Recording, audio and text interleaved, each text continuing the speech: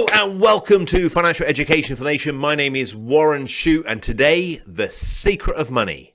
Clarity is power.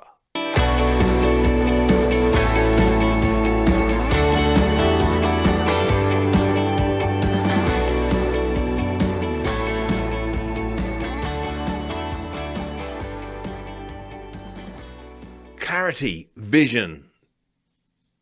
Come on, let's face it, guys. When you can see something, you can believe it, right? When you have visual on something, when you can visualize it. So do me a favor. This is going to work for 80% of you, okay? So if you're safe to do so, close your eyes. If it's safe to do so. So you're driving or you're running on a treadmill or operating machinery, don't do it. But if you just sat around, listen in the background, do me a second. Just close your eyes and visualize something that you really, really, really like, you're passionate about. So it could be an individual, it could be lying on the beach, it could be scuba diving, skiing, whatever it might be for you, racing a car, hanging out with your friends. Just take a moment, visualize that. Now do a couple of things for me. Add some auditory, so add some great music or great sounds, friends' voices, chinging of champagne glasses. Make the image bigger, so it's far away, make it closer. Make it brighter, so put lots of colors in it, like this shirt, lots of colors.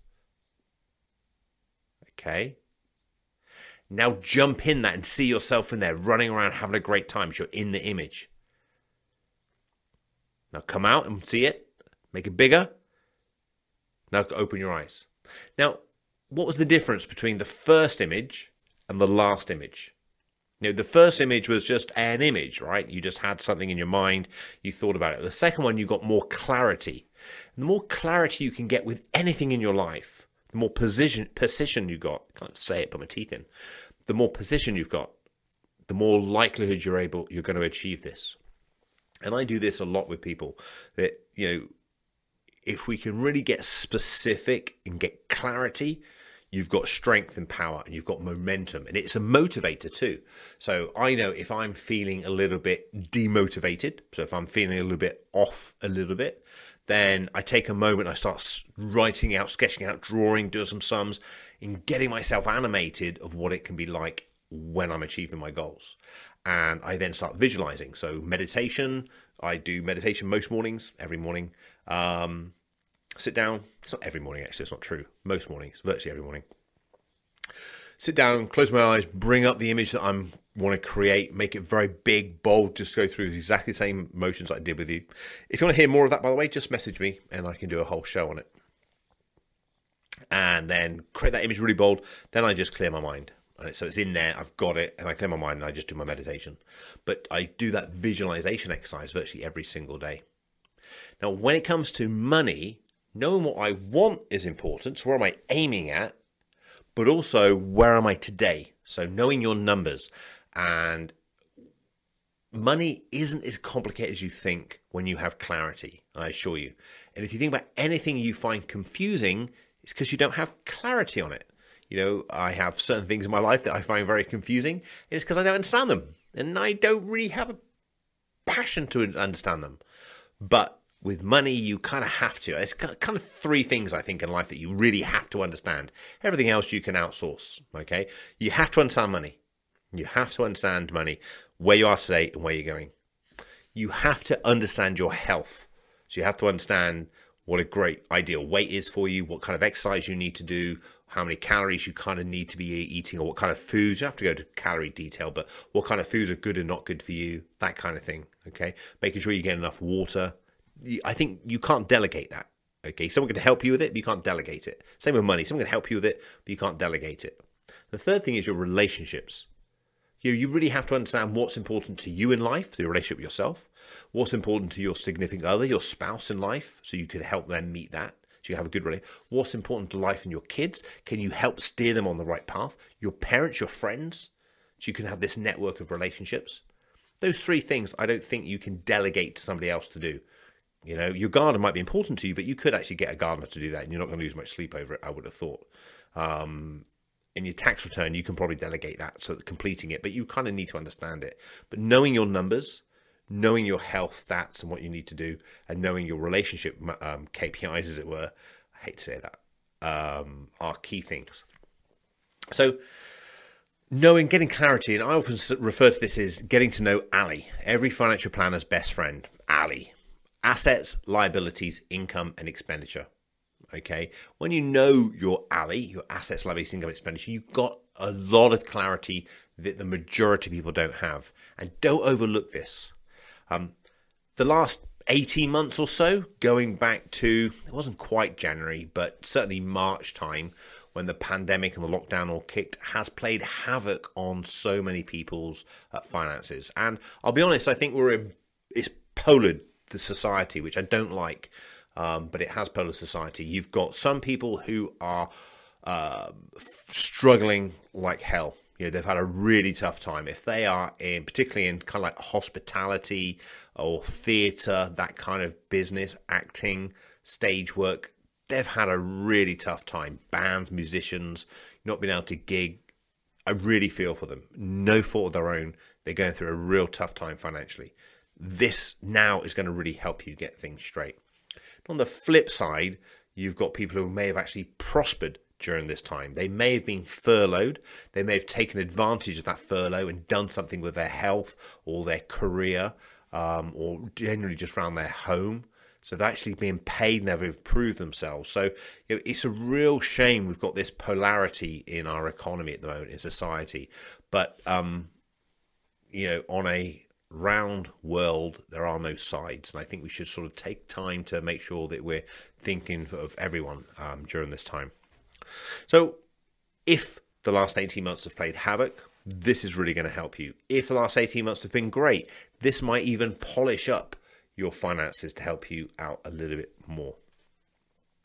The hardest step is always the first one.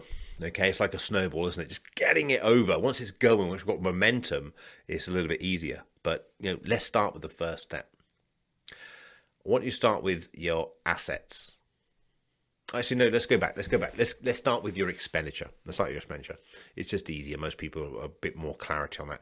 So I want you to go through all of your expenditure. So the easiest way of doing this typically is getting a bank statement and just going through the bank statement line by line. Okay. And try and give it some kind of structure. So what I like to do is put the bank account system in place and get all of your expenditure being paid out of one bank account. Okay, gives a lot of simplicity in this. And then we've got all the expenditure coming out of one bank account. We can go through each and every single item and ask ourselves, do we need this? Do we want this? Can we get a similar experience as this for less? Now, a great example with a similar experience for less is TV packages. So I see some people who literally have 3-digit TV packages, i.e. hundreds of pounds a month. It might be you might need it. Okay, if you can afford it, then great. If you can't, you need to have a little conversation with yourself. I myself find that incredible, that someone would pay so much for TV. It's just not one of my values, I guess. That's why. But can you get similar experience less? Well, nowadays with the likes of Netflix, you can get loads of TV shows and stuff for a fraction of that price. Was it $9.99 a month or something? So, you've got to ask yourself, can we get a similar experience for less on that deal? Go through each and individual item. You may even find there are some direct debits that you no longer need. You could stop. You may have had them a long time ago and you can just cancel those out now. So have a think. Go through each. The idea is to get this bills account down as lean as possible, but still enjoy your life. Now, why don't we also look at money coming in at the same time? Now, during this time, if you've been struggling financially because your furlough's gone down, or you may not even get furlough, start looking at things that you can sell or boost your income. So you certainly need to have more money coming in than going out. It's just a given. Okay, you need to have more money coming in than going out, unless you're living off investments, and that's a specific strategy that you decided to go down. If you have more going out than coming in, you're going to start getting yourself into real big trouble straight away. And it might be a case of taking short-term sacrifices to cut things out. Now remember, this isn't forever. Some people make decisions, think, forever I'm not going to be able to have Sky TV, for example. Or forever I'm not going to be able to go out and eat at a nice restaurant. It's not true. Live like this today so that you can live like you want in the future. There is a website called entitled2.co.uk. It's a great site. So if you're struggling financially, you can go onto entitled2.co.uk.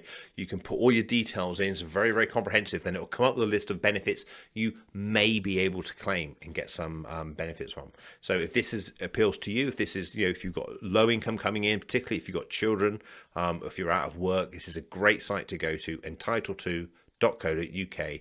Put your details in and it'll give you a list of benefits you may be able to claim. Another thing you can do is have a look around the house and have a sale. Now, I have always got items on Facebook Marketplace or eBay. I don't use Gumtree for no other reason apart from I just haven't set an account up on it. But there are multiple different sites now that you can sell things from. So we sell everything from old clothes to old items. I've even gotten a strategy for many years ago that I've kept boxes. So then when I no longer need it, I'll then box it up and sell it in the original packaging. But you don't need that. It doesn't have to have the original packaging. So many people are wanting to buy items pre-owned now for various reasons. One, because it's less expensive, and two, because of environmental reasons. And I applaud both of them. I think it's a great idea. I'll always buy pre-owned books on Amazon rather than buying the original ones, unless I really desperately get it and I want it next day. So I smiled then because my wife cleaned out our spare room and she found my old train set from when I was a kid, literally this week. And she goes, we just want to throw it away. I'm like, no, you're not going to throw it away. I had so much pleasure with that. She goes, it's useless. You're never going to use it again. Now, that's true. I'm unlikely to play with my train set anymore. However, what I did straight away, typed it and went on to eBay.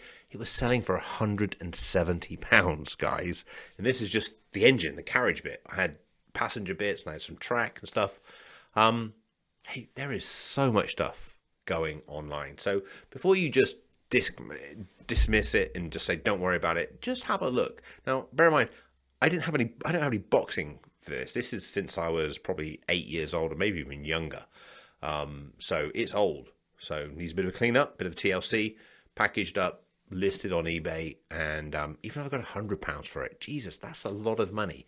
And I always say to people, if you saw £100 on the floor, would you leave it there?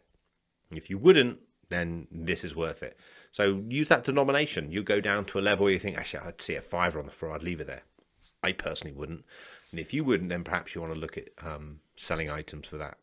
There has to be a bit of commerciality in there, I do admit. You've got to look at the amount of time it's going to take you to do it, and the cost of doing it and such like, and the aggro potential in whether it's worth it or not. So what have we got? We've got expenses being cut minimal as we can and still enjoying life. We've got a bills account. We've got our income being boosted as much as I can. So we've made sure we've gone on to entitled to, we've gone on and sold any unwanted items. We can also look for promotion and upskill ourselves. So although there are sectors that are struggling, don't carry that limiting belief. You never know, you might be able to improve on what you're getting paid. So are there training courses you can do?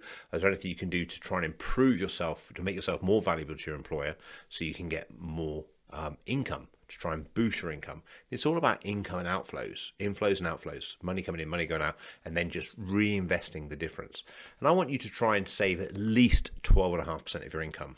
Now, ideally, we'd do 20%. That's the target, 20%, but 12.5% is the first working hour of a working day, really is a minimum. So the ratios I split your expenditure up in are roughly 20% of your income should be retained for short and longer term investment. So whether you're saving for a holiday or you're saving for retirement, roughly 20% of your income should be allocated towards that. 50% of your expenditure should be allocated towards your bills. So your household bills, your direct debits coming out of your bills account. And then 30% of your money should be allocated towards variable spending. So this would be covering bills such as fuel in the car, picking up a coffee, newspaper, grocery shopping, anything which is flexible, variable every month, and you spend with your debit card. Not everyone is going to split completely into each of those boxes, okay? So I don't fit completely into those boxes. So sometimes you've got additional expenses at home, like childcare, which really bumps up the direct debits, the bills account, the 50%, so it's more than 50%. But when that's high, then you've got to pull back on the wham possibly, or massage the figures a little bit so that you can still retain the 20%. This whole money thing is more of a psychological game rather than a practical game. And it's our beliefs around money that are more important. And when I sort of talked about money, for some people, they just literally glaze over. It's almost like I've given them an algebra equation. But it's clarity. It's just sitting down, giving yourself a bit of time to get organized. So we've covered your income, cover your expenditure. Then you've got your assets and liabilities. So your assets are really money and assets that you own, things you own. So if you own your own home, what's the value of your home? You may be pleasantly surprised. House valuations pretty much all over the country have risen over the last 12 months, primarily fueled by the stamp duty holiday. Be interesting to see what goes on going in future. What are your pension valuations? So if anyone's employed, they should have a workplace pension. Get a valuation on that. And this is something I would do. If you're really new to it, I'd probably do it every quarter. If you're more experienced, every 6 months or 12 months. I do mine every 12 months. But just getting a valuation on your pension. Now, did you have previous pensions from previous employers? Is it worth going to investigate those and to see how much money's in those as well? And then is it worth considering, I'm not telling you to do this, but considering consolidating those so there's just one pension for you to manage it a bit easier? So these other assets that you've got, do you have any money in the bank? Do you have premium bonds? Do you have other assets like coins? Maybe you have some coins or a stamp collection, or you have some antiques that are not precious to you, but you would comfortably sell and realize into cash. Are they in the best place? And then you start having this and you put it on a spreadsheet. If you go across to warrenshoot.com, there's a download on their spreadsheet. You can type all these things into them and it gives you a good organization. You can download the spreadsheet, keep it on your own computer. And then you can do this every quarter, 6 months, every year. So you keep track of your finances. And also where it really pays dividends is heaven forbid something tragic would happen to you in a fatality. Your next of kin can go, they've got a snapshot. Okay, well, this is where all of Johnny, Mary's, whoever, money and assets were. We know we can organize it. It's much easier for them rather than them going through all your paper drawers and trying to find odd bits of statements here, there, and everywhere. And then we look at liabilities. So liability is the other one of ALIE. And then you sort of look at things like your mortgage, your credit card balance, your overdraft balance, your car loan, your personal loans, that kind of thing. List them all down, put down the interest rate and see what you're paying. Can you improve on that? Can we get, if the house value's gone up somewhat, can we get a better interest rate on our mortgage?